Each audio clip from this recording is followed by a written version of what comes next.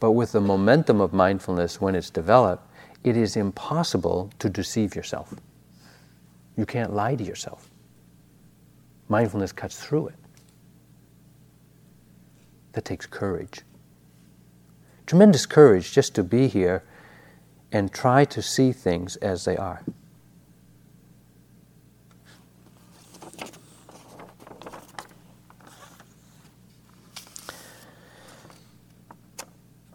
So we develop the forces of purity in our mind, in our everyday life. We develop clarity of intention in our speaking and acting.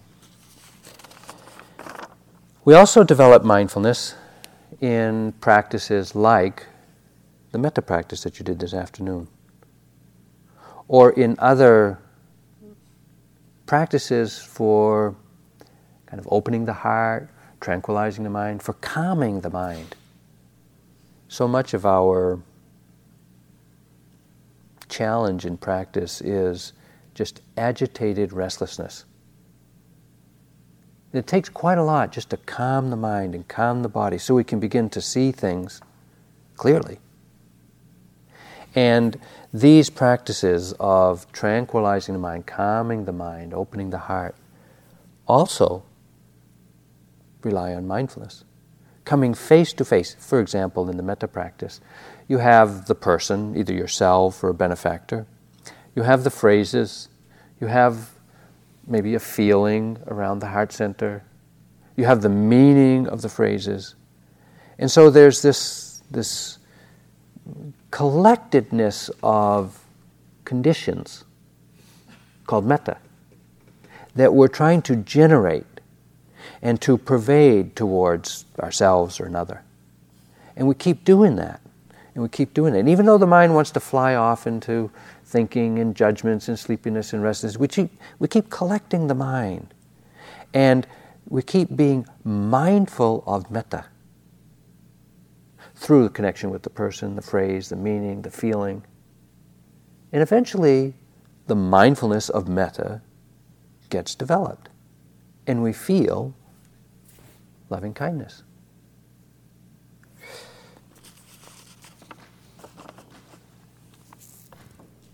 Again, to really develop metta, or any of the other Brahmaviharas or any of the other tranquility meditations, takes coming face to face with the object of your meditation, the metta, or the compassion. Or some of you may have practiced other tranquility practices, coming face to face with your nimitta, your jhanic object, if you will. It takes repeated sending and connecting the mind to the object. Not superficial, not a casual. Mindfulness just does not develop through casual attention or casual effort. It takes very continuous effort to be mindful. And that brings us to the development of mindfulness, or the application of mindfulness to develop insight, which is primarily what we're doing here. Now, what does vipassana mean? Vipassana is usually translated as insight. But the word insight has different meanings for us in English. There's just kind of like intuition, intuitive insight, there's psychological insight, there's sociological insight, there's kind of archetypal insight, and then there's spiritual insight. And vipassana is, I guess I'll call it spiritual insight. Vipassana means seeing beneath the surface of things, seeing the inner characteristic of things. And the inner characteristic that vipassana sees are three. Impermanence, meaning insight, or vipassana sees, all things are impermanent. And you'll often hear us speaking about noticing the arising and passing away of phenomena, or seeing the impermanence or the fleeting nature of experience. And I think later in the retreat, Guy may give a discourse on these three characteristics, these three qualities, or these three kinds of insight. and impermanence. The second is what's called dukkha. I'll give a talk on dukkha later. But it's noticing how unsatisfying conditions are in our life. And the third characteristic is seeing the impersonality, or the conditionality, or the quality of how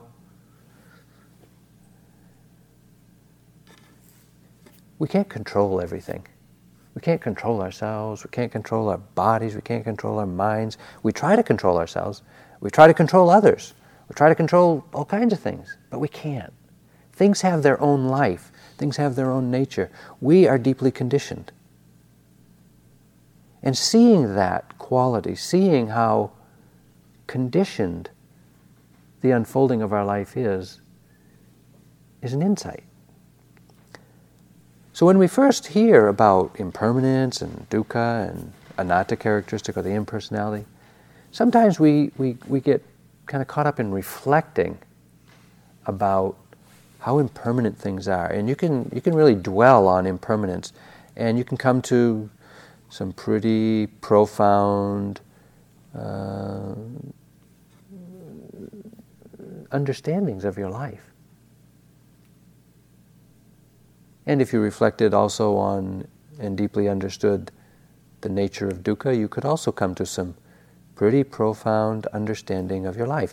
And this kind of reflection could really cause you to kind of reframe your experience, or cause you to choose a different path in life, really.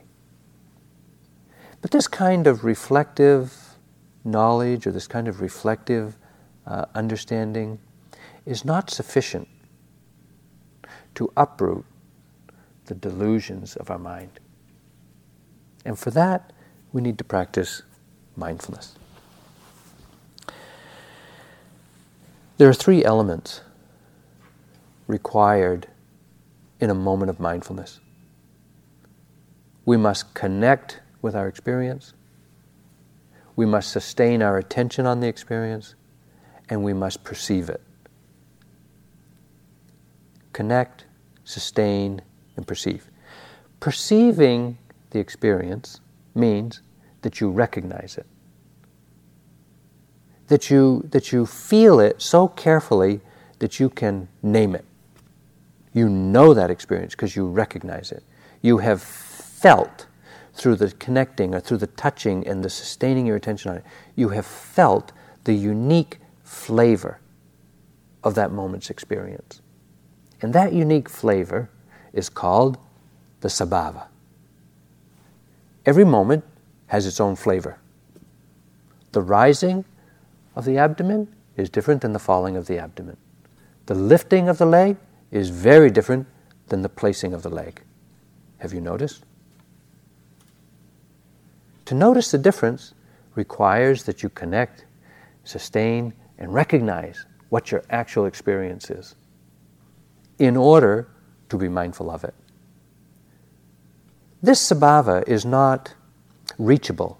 It's not knowable through thinking, or through reading a book, or through analyzing, but only from connecting, sustaining, and recognizing.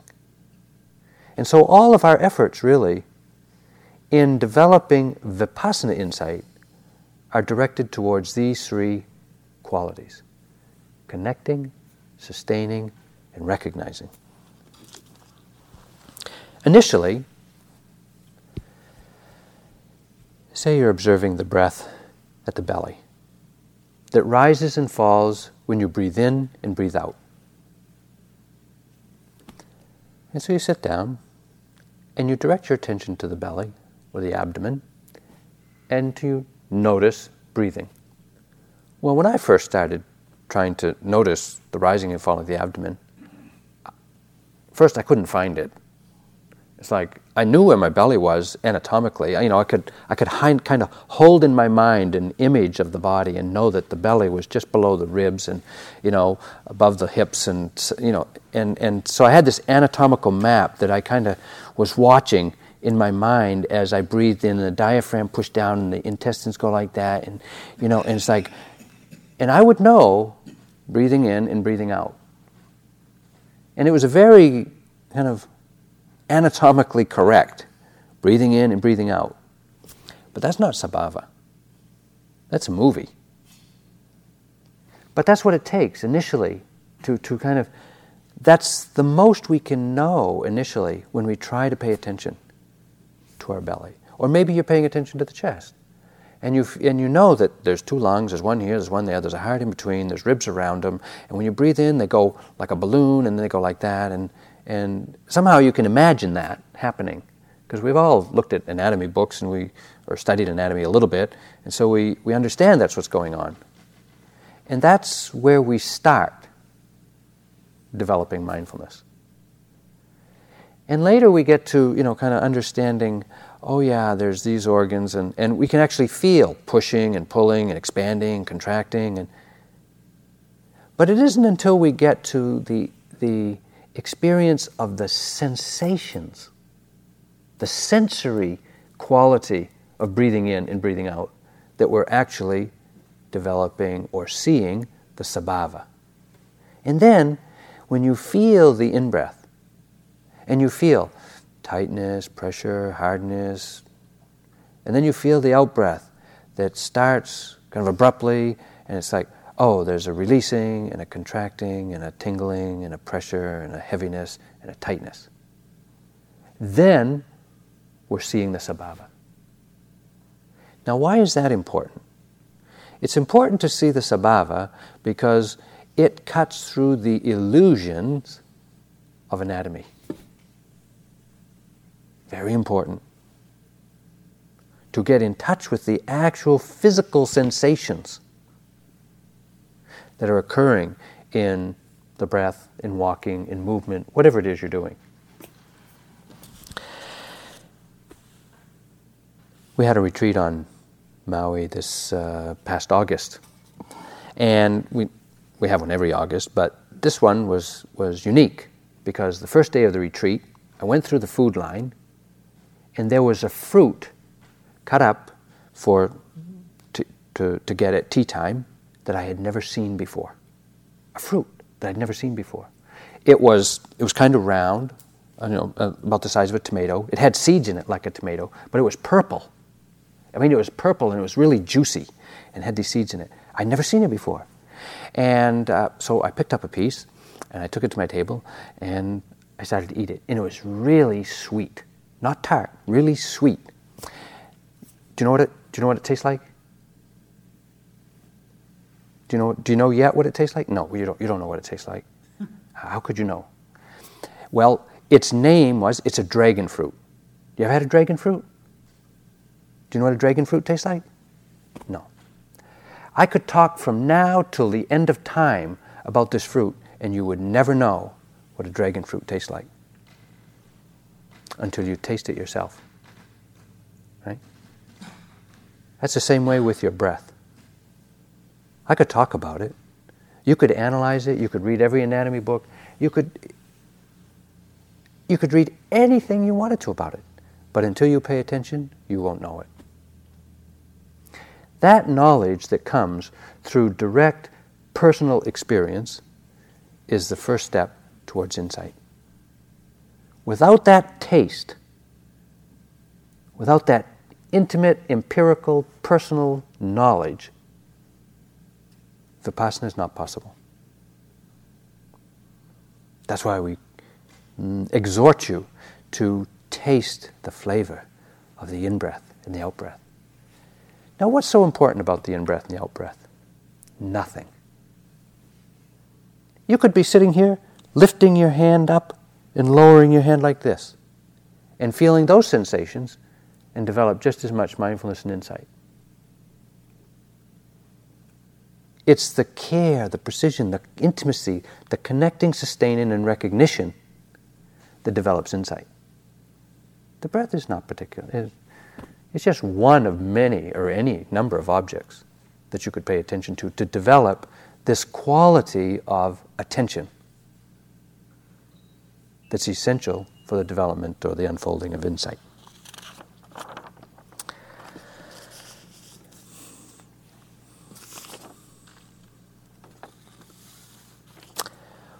Why is perception, this recognition of the unique flavor, so important? Because it is perception that is the proximate cause for mindfulness. You want to be mindful? There are two causes. A prior moment of mindfulness is a condition for the next moment of mindfulness. And clear perception is a cause for mindfulness. It is important to recognize your experience. Now, we use a few words here. Noting, being aware of. Sometimes we say labeling, or using that soft mental note, that label. Why do we teach you that? Why do we point that out? Like many other instructions you'll hear, it is a tool. It's a technique that is useful in some situations. In the situations when noting is useful. Now, noting, to be able to note something means that you take note of it. When you take note of something, you recognize it.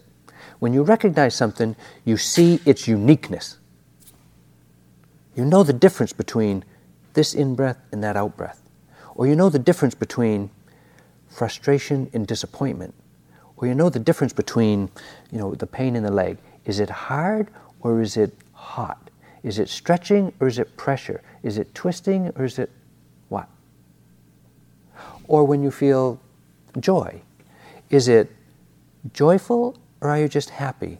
Are you comfortable or are you content? Or are you complacent? They're very different experiences that can only be known, and you can only know the difference. I mean, the word is different, but there's an experience behind each of those words. And the experience has to be felt. And to feel it, you need to connect with it and sustain your attention on it in order to know it. So this taking note of an experience frames it. Sometimes you sit down and it's like, God, the mind is screaming and the body's aching, and it's just going all over, and the breath is somewhere in there. And it's just a chaotic jumble of stuff. You come in and thoughts of yesterday and plans for tomorrow and what am I supposed to do next, and I just finished my yogi job and I want to go do this. It's like, and you're trying to find the breath, and there's too much happening. But when you pick one thing to pay attention to, the breath, it isolates that experience from everything else. It puts a frame around it so that you can see just that one. It's like looking at a Jackson Pollock painting. You walk into a big room, big wall, Jackson Pollock painting, and you look at it and say, my God, what's that? It's a mess. It's just like somebody's mess. It just splashes all over the place. But then you start looking, you say, oh, there's a yellow blob, and there's a red streak, and there's a blue smudge, and then you begin to see it. Well, the same is going on in this body-mind complex. It's just a cacophony of stuff, sensations and thoughts and feelings and emotions, and my God, it's just overwhelming. Until you sit down and start picking it apart and say, well, there's a breath, there's no breath, there's a sensation, there's a thought, there's a memory, there's a plan, there's an intention, there's a sensation, there's a pain, there's an unpleasant one, I don't like that, there's a judgment. Then you can begin to get a handle on this thing called me. That's what mindfulness does. Begins to get a handle on this thing called me. And so labeling is the ability to kind of sub-vocalize what it is you're taking note of. If you can label something, you'll be mindful of it. You'll be taking note of it. And so we sometimes ask you, not always, but sometimes ask you to label your experience. To just know in the back of your mind, breathing in, know you're breathing in. When you're breathing out, know you're breathing out. When you're lifting your foot, know you're lifting your foot.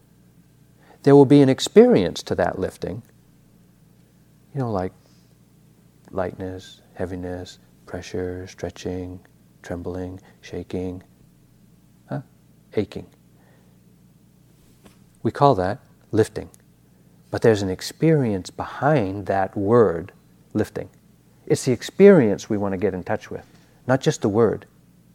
It's mindfulness that'll get you in touch with it. The word, you can be saying anything. You can be saying Coca-Cola, Pepsi-Cola, Coca-Cola, Pepsi-Cola as you walk down left, right, left, right. But it's the feeling, it's the getting in touch with, the intimacy with your experience that is the doorway to insight. Okay. Now what happens when we develop this capacity to be intimate with ourselves, to really know our moment-to-moment experience? I mentioned that it is mindfulness that cuts through the illusions of anatomy, for example. It cuts through the illusions of a sense of self. It cuts through the illusions of being a solid person. It cuts through the illusions of having a personal history. And what happens when we do that is, did you find yourself today sitting, watching or listening to the narrator in your mind? Here I am, yogi on retreat, day number 2. Wow. Well, I hope today is better than yesterday. Yesterday I was really restless. But today, this morning, is pretty good. Had a pretty good sitting this morning. Ate a little too much for breakfast, so I was a little sleepy. But then, really come around. I had a good interview with Guy today. Yeah, that really was helpful, what he said. And I'm going to try that in my next sitting. And here we are, telling ourselves the story of being a yogi on retreat. Now, when you start being mindful, it's going to break up that story. It's going to kind of cut through that story to really show you what is going on here. And one of the things that happens is we cut through the illusions of our story. It's as if it's really as if we are enchanted by the story in our mind. The story we tell ourselves is sometimes more important than the experience we're having. When we're mindful, it cuts the story. It disillusions us from the story. It disenchants us from the story. We're not enchanted so much by the story we tell ourselves about our life. And one thing that happens when we become disenchanted with someone, or when we become disillusioned with someone, did you ever become disenchanted with someone or disillusioned with someone? It's kind of like, you don't have quite that same fascination anymore. You're not quite so easily kind of impressed, and you're not quite so easily entangled with them. You just kind of can let them go. Not out of aversion, but just because you see through it. You're not enchanted anymore. You're not entranced anymore. This is what we do with our life through the development of mindfulness. We cut through the story of our life and we get in touch with our life. The real story of our life. What's actually happening.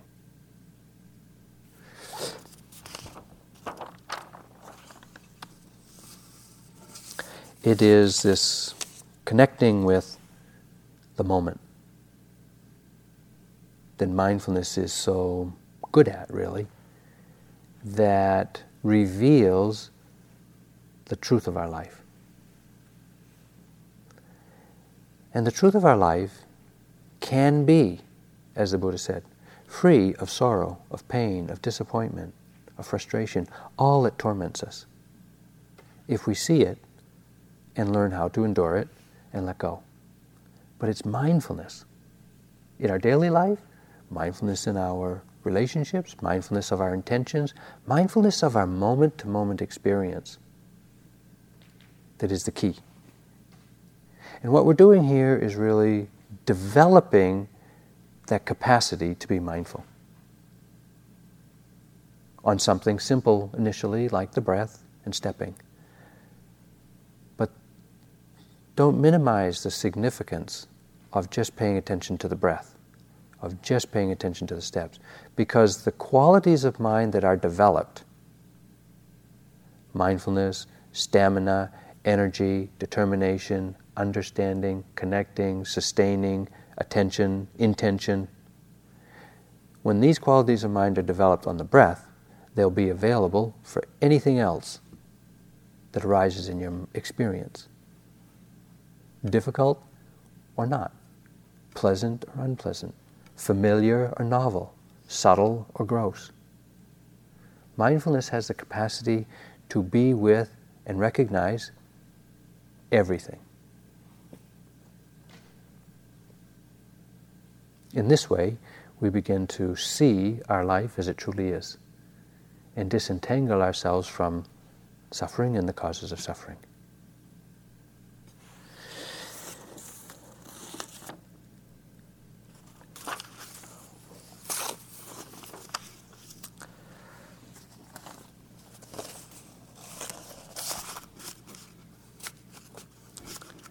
Don't underestimate the power of mindfulness to bring immediate relief.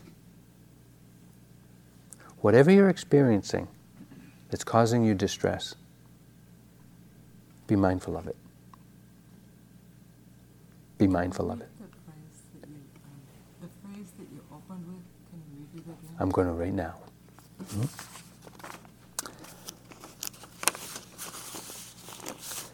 If I can find it.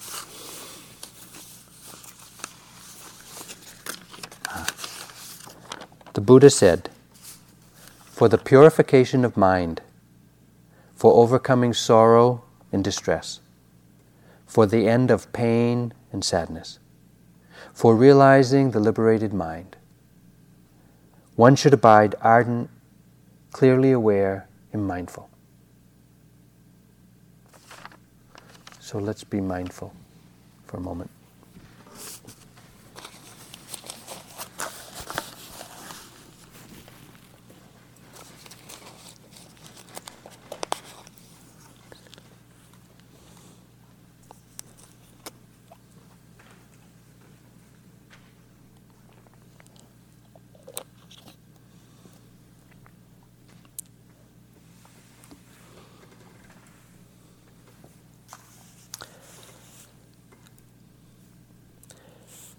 For overcoming sorrow and distress, for the end of pain and sadness, for realizing the liberated mind, one should abide ardent, clearly aware, and mindful.